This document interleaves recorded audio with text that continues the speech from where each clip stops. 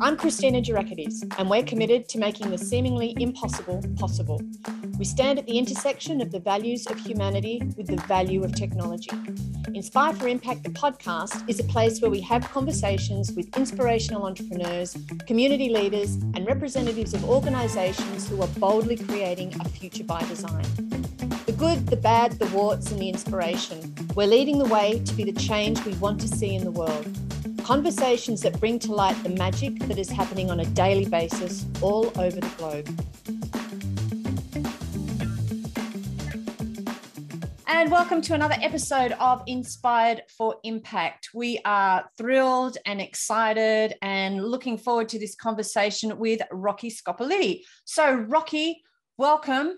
So excited to have you with us. We've had the amazing opportunity to work together on a project. We've actually had a couple of conversations before. I really want to ask you this. A lot of people call themselves futurists, but you, Rocky, call yourself a futurologist. Can you tell me why? What's the difference? Well, firstly, Christina, great to be part of your program, and thank you very much for having me on. So, look, what's the principal difference? I think there's a lot of people that what I refer to as thought repeaters. Right, that is that they take information that's freely available out there and they repurpose that in a presentation manner or in a manner which helps bring that information to people's attention. Thought leaders, on the other hand, are principally based around unique research and insights. And I think that's the difference between sort of thought leadership and thought repeatership. Now, this is not a right or wrong. The reality is we need both. But I think the distinguishing difference between great thought leaders is the fact that they do primary principle research. And so when you look at futurists or people that classify themselves as a futurist, I tend to find that they are thought repeaters versus those who classify themselves as futurologists, who are principally interested in the research and then the way with which they communicate the insights, be that in public speaking or books or through media, is really talking to the areas of their primary research. And for me, I've got two. I've been researching and reporting on the Fourth Industrial Revolution, as well as youth for the last 20 years. That's been the basis, I guess, of my thought leadership. I love that. That's a perfect segue into words. Again, for me, I relate words to you very much so. You've got two words, so let's deal with them separately because I'm sure there's almost a whole podcast in each word. Youthquake. Yeah. How did you come across it? What's the research behind it? How do you use it? Yeah, so the question that I've been researching and reporting on for the last 20 years is how do we increase our capacity to adapt to a world in accelerated change? That's been the research question. Now, before any of your guests think, my goodness, what's he been doing for the last 20 years? Hasn't he answered the question? Well, what's fascinating about that question is that unlike a puzzle where we know before we start that there is an answer or there's a pathway to the answer, this question here behaves more like a mystery, where at best, you can only see to the end of the street. What's around the corner, we can't see. And so this is what's fascinating and intriguing about the question. And so where the question then leads you then into is to sort of say, well, how can I best prepare for what I can't see, but what is around the corner? And really to address that question, there's two areas that I've been a very strong advocate around. And the first is around demographic change, specifically looking at youth. And so I've been, again, researching and reporting on the millennial demographic and more recently on the Gen Z demographic throughout that time. So I've watched them grow up digitally. And so in 2017, I can remember so clearly, Christina, I was driving home in the car and the Oxford Dictionary had just announced that youthquake had become the 2017 Oxford Dictionary Word of the Year. And I just had to pull over. I couldn't believe what I was hearing. I was just so excited because I thought, yes, this is such a symbolic way of acknowledging and recognizing the incredible influence that this demographic is going to have on the world, if not already. Now, what's fascinating about that is that the word youthquake was in fact not termed in 2017. It was first termed, in fact, in the mid-60s by the editor-in-chief of Vogue magazine. And that was to explain the significant cultural, social, political, technological shift that was occurring in the mid-60s as a result of who are now the baby boomers. And we're all familiar with what happened, but the significance of that change, we saw the significant rise of new opportunities. We saw the rise of, the consumer markets. We saw the rise of credit. We saw the rise of white goods, home ownership, motor vehicles. All of these things occurred on the back of that youthquake in the 60s. Now, the point that I bring people to is youthquake in 2017 by the millennial demographic is not something new. We have seen this before. And so it's so important to be thinking about, well, what are the new industries? What are the new opportunities that are going to come off the back of this youthquake as it did back in the 60s? Now, here's the other really, really fascinating part about that word. When you think about millennials, who are their parents? They're the baby boomers of the mid-60s. And who is the most influential people in your lives? It's your parents. So this is not by accident. It is completely about another demographic who has grown up with a set of beliefs influenced by their parents, who were the first youth Quakers, that are now making a significant impact on the world, socially, culturally, technologically, economically, scientifically, whichever way you want to think about it. They've got a completely different set of values to generations before them, and they will transform the world. And so that's really the story around youthquake. I love that. And it's like every generation is meant to push the generation before it, because that's how we keep going forward with new limits. I know that, my parents pushed their parents. I know that we pushed our parents. I know that my kids certainly push us. So it's that constant pushing out of the barriers, those constraints. And I love the fact that the word youthquake has been around that long, because I did a talk last night on the metaverse. And I actually said, the term is first realized in the 1990s. It's not something that's happening right now anyway. So it's interesting how that terminology comes around and then builds in its momentum. And I can just imagine your excitement, because with that Italian heritage, I'm sure you get very excited about a lot of things, because with my Greek heritage, I do as well. Let's talk about juvenescence, because I think that's an amazing term, and it's something that sticks within people's minds as well. Tell me about the beginnings of the term juvenescence, and then how you use it in your work.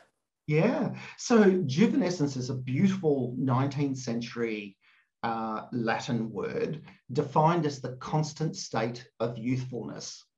Now, this word took me months to find, and I specifically went out with the intention of finding an alternative word to describe success in terms of technological, advancement. Because what I learned in my research was that the word transformation has become associated to these massive once-off events that sound a little like this. At a AGM or, in a public statement or what have you, you'll have a company and its board or management team announcing, $1 squillion transformation, and that this transformation is going to require squillions of dollars to be reinvested back into the company. And, we're going to title this Strategy 2025. And so there's this sort of expectation and this belief that in 2025, they're going to unveil this shiny new company that's going to live in prosperity, in perpetuity. That's the way these things have sold. But the reality is that 3 in 4 transformations fail to meet their objectives. And this was data that I looked at across 91 countries, across 26,000 publicly listed organizations. And so what I thought was that there's nothing wrong with the word transformation as it is properly defined. The problem is that it's become associated to these once-off events. And so I specifically searched for an alternative word that could help us explain the way we've got to think about success and survival in the future.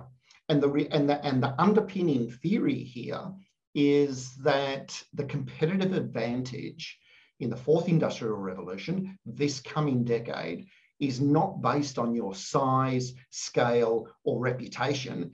It's principally based on your capacity to adapt to a world in accelerated change and be able to react and respond to that. So that's when I discovered juvenescence.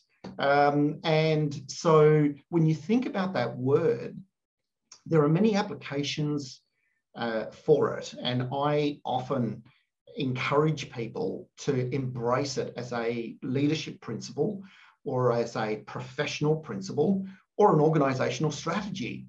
But the theory here, just like Youthquake, is not new to us, right? This is Darwinian's theory of survival. And that is that, those who adapt survive, simple as that. And so I use juvenescence to encourage leaders to embrace change, embrace uncertainty, not resist it, because a lot of these forces, like the 4th Industrial Revolution, like demographic change, emerging technologies, they're outside of your control. It's how you prepare yourself for existing and leading in a world that is increasingly becoming a mystery, not a puzzle. And so that seems to resonate really, really well with people. And so then we get back into, well, then how do you become, more juvenescent as a leader? Well, they're things that you can control, right? Because the only certainty in an uncertain future is your behavior.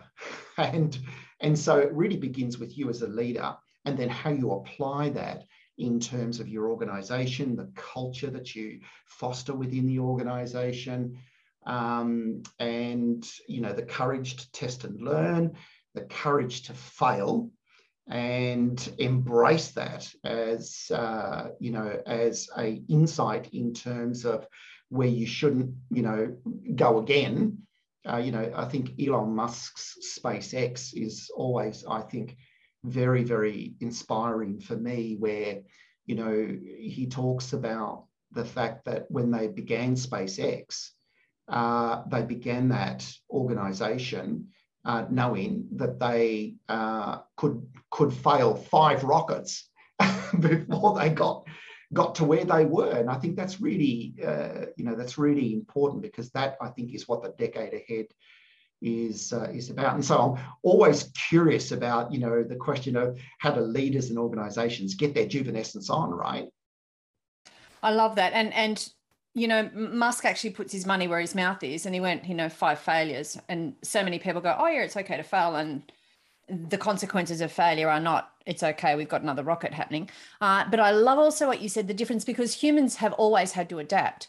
We've always had to change, and we always have changed. Otherwise, we'd still be being chased by dinosaurs and living in caves, so to speak. But it's that exponential effect now, and that it's happening at a faster rate, which means that we need to increase our capacity for that adaptability. let's stick with the words, because now I want to go to your book that's just been released, Australia 2030, Where the Bloody Hell Are We? Such a good pun on the tourism almost catastrophe. Not sure whether that was an accepted tourist campaign or not. For those of you that haven't heard it, Google how the bloody hell are you, and then and see what comes up. But love the title of the book. Let's talk about the contents of the book and how the book came about as well. Yeah, so 2020, we might all recall, at the end of that year, we finished the decade in what was probably Australia's most turbulent decade economically, technologically, politically, and socially. We had more changes of government than any other country on the earth. Trust had eroded in our government and our institutions to its lowest level ever since Edelman have been producing the trust barometer. And so I thought, when the original idea was, you know what, I'm going to write a book to give people confidence about our future. That was the intention. And to that end, I invited approximately 700 Australian professionals, 180 of which were CEOs, boards, and chair people, to participate in a study which looked at the question of how do we feel about the decade ahead. And so off with gusto I went, and amazed about what was coming back. But then I stopped and thought, you can't explain your attitudes towards the decade ahead unless you can actually explain why you believe or where your beliefs have evolved to. And I thought, oh goodness, I'm going to have to go back and have a look at the last decade to understand why it is we think this way. And so, it was, reflecting back on the decade ahead, and I was thinking, oh my goodness, now I understand why trust is where it is, why we are looking to technology, for example, to put our trust in this coming decade versus institutions in the past. And so I think it's important to understand that, we've got to understand where we've come from before we can understand where we're going to in terms of our attitudes. And so it was a wonderful sort of point in time, because back at the end of 2020, you might recall that we were just going through the worst bushfires we and possibly the world has ever seen. It was a point in time where we were also in the very early stages of watching COVID unfold in the Northern Hemisphere. And so in December of 2020, I realised that this new pandemic was unfolding around us. And so when I launched the study, it was launched in January and went all the way through to April, which enabled me to then contrast the pre-COVID and the post-COVID attitudes towards the way that we think about the future. And so timing is everything, they say in research, and I just happened to pick it right. And so here's the thing. I think despite, so I would say some of the key insights of these, despite all of the uncertainty that exists in the world, Australian leaders and professionals are very optimistic about the decade ahead. They are very, very optimistic about the role of technological and scientific contributions and advancements that we can make this year. They are, however, quite concerned that we are not investing adequately in those areas, and we are not investing adequately in the skills that we need for those advancements. Now, that's probably not coming as anything of any surprise to us, because there are skill shortages. We've got a whole range of indicators that are telling us this, and so I think addressing these, the way we reskill has to be our number one priority. The second thing that was really quite fascinating was Rocky, just before you go on to the second thing, so please hold that thought, because we'll come back to it. But this has been something we've been discussing forever. This is pre-COVID, reskilling, skilling up properly, correct education. I can't tell you how many conversations, panels, events I've been involved with, as I'm sure you have been as well, with your university integrations. When are we actually going to do something? Because everybody talks about doing something about the upskilling. And can I just be really clear? This is not just a pandemic issue. This has not just happened in the last 2 years. What do we need to actually give us that kick up the butt that we need to move education, to move skilling, to really say, hey, it's not just a terminology, lifelong learning. What do we need to do? Yeah, look, great question. And thank you for pausing me to address that. So I think what has happened is that I think the private sector probably looked at the public sector in both the form of government and our education institutions to really address that. But I think what's happened now, Christina, is that the private sector now has realised that's not going to happen. They're entrenched in an education system and model that is, wedded to the education systems of the past that are inadequate for a whole variety of reasons to supply the skill sets that we need to the new and emerging industries in the right supply. And COVID was really what brought that to a head. So I think the answer to your question is, I think what we're seeing is the private sector is now taking that on. And the private sector is now sort of saying, well, I'm going to take full responsibility for reskilling my workforces. And so we're now seeing, I think, that occur on a much larger scale. Now, even that approach has had its limitations because the systems and structure of learning hadn't really adapted. And so this is where I think some of the work that UTS, to whom I'm associated with, has done some really remarkable thinking. So they've developed an AI-based platform called FutureTrack.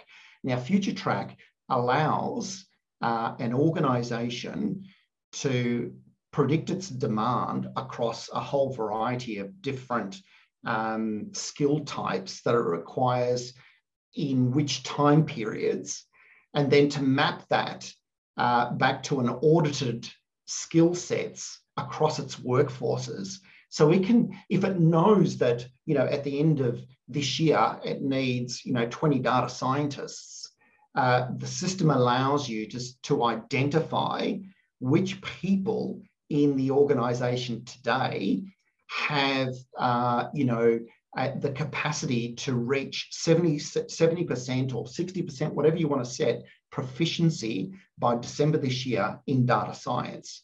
And then what it does is then map a pathway that's tailored to that individual to get them there. The second part of the platform, which I think is really important, is what they refer to as adaptive capacity. Now, adaptive capacity, in short, is your will. So just because you've got the technical capacity to be a data scientist by the end of this year doesn't necessarily mean you want to be. And there could be a whole variety of different reasons. So the platform is able to incorporate both those dimensions. So what does this all mean?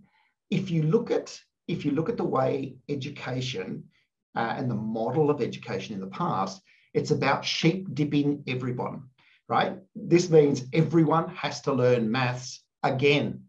But this platform allows you to understand proficiency, and it allows you to stock take skill sets so that you're not having to sheep dip. So from a productivity and efficiency perspective, the platform allows you to deliver the skill sets that you require off the baseline that your workforces that you've got today in the most highly efficient and productive manner.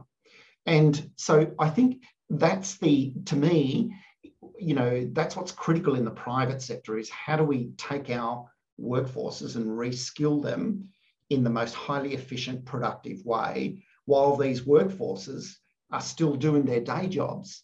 Yeah. And so I think that's the difference now, Christina. And I think that's great. Also, the fact that people aren't just looking externally for the skills, that they're looking internally, because often that's what creates a lot of angst within an organisation, when there is no opportunity to reskill, relearn, advance yourself within the organisation that you may not mind working in.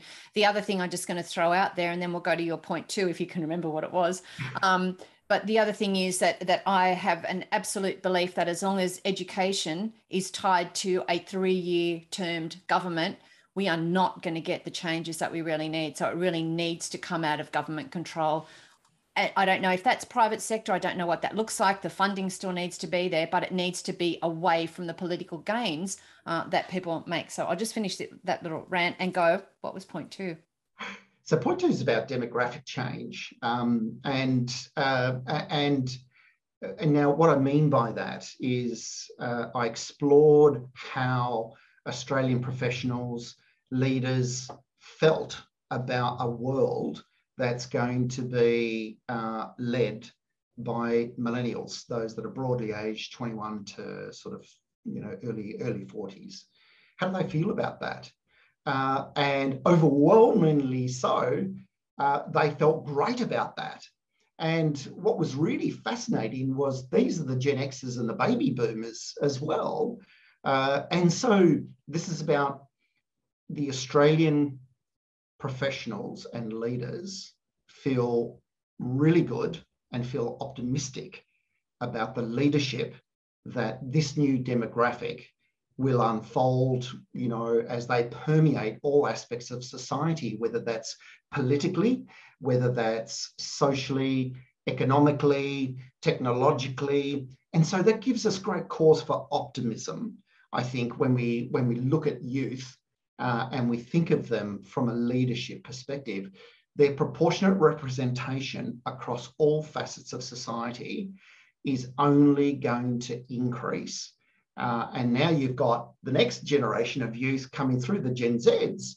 And so it's wonderful, I think, to see that level of optimism in terms of what, demographic change we're about to undergo here. Now, that's one bookend of the demographic picture. At the opposite end of that, this decade, the aging population of Australia this coming decade is going to hit us like never before. And the principal reason behind that is that we are experiencing now the retirement of the baby boomer generation. And so the OECD run a set of measures across countries around the world, which look at, it's called the age youth ratio. So the proportion of working age people aged between 25 and 64 relative to those 65 plus.